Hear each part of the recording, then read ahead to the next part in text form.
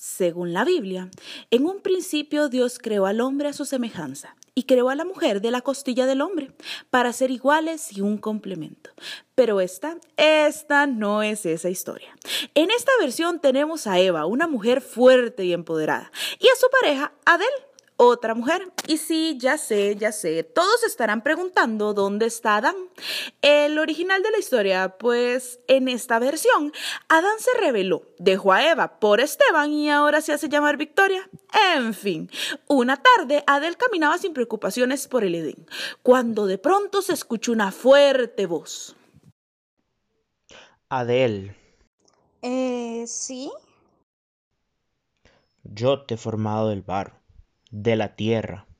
¿Cómo? No veníamos de los monos. A él no le gusta hablar de eso. Te he formado a mi imagen y semejanza. No debes rebelarte jamás contra mí, como lo han hecho otros. Sí, pero yo vivo con Eva y sí está como medio feo irme con un hombre a estas alturas. Se va a enojar. Te ha tocado una buena compañía. Ella es tu semejante, debe serle fiel. Ámense y sólo así las dos seréis amadas por mí. Que sea sumisa tu voluntad y las dos sed realmente sumisas a la mía. Escúchame, Adel, y comprende bien lo que te digo. Te he creado y ahora te voy a hacer un don solo si juras obedecerme. Podrás vivir siempre sana y sin temor. Y quiero que Eva me escuche, y si no comprende, es mujer necia.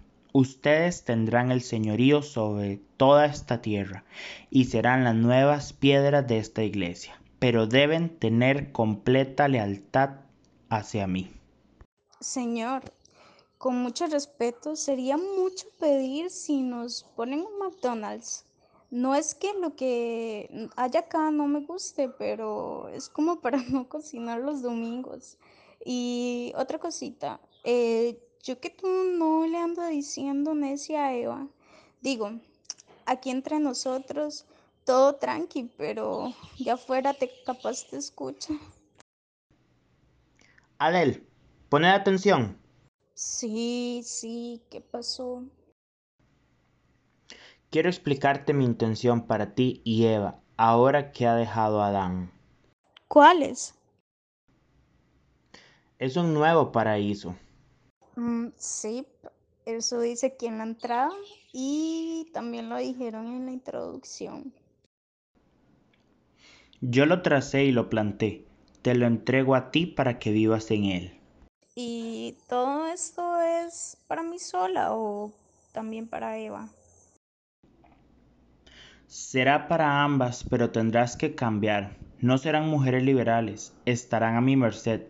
Podrán ser parejas y vivir juntas, pero bajo mis nuevas reglas. En este jardín encontrarás todas las delicias. Encontrarás lo necesario para poder satisfacerte. La mujer no sufrirá desamor de ningún ser vivo. Se amarán hasta el fin de los tiempos sin ningún dolor ni sufrimiento. No saldrás de aquí. Aquí levantarás tu casa, tu hogar.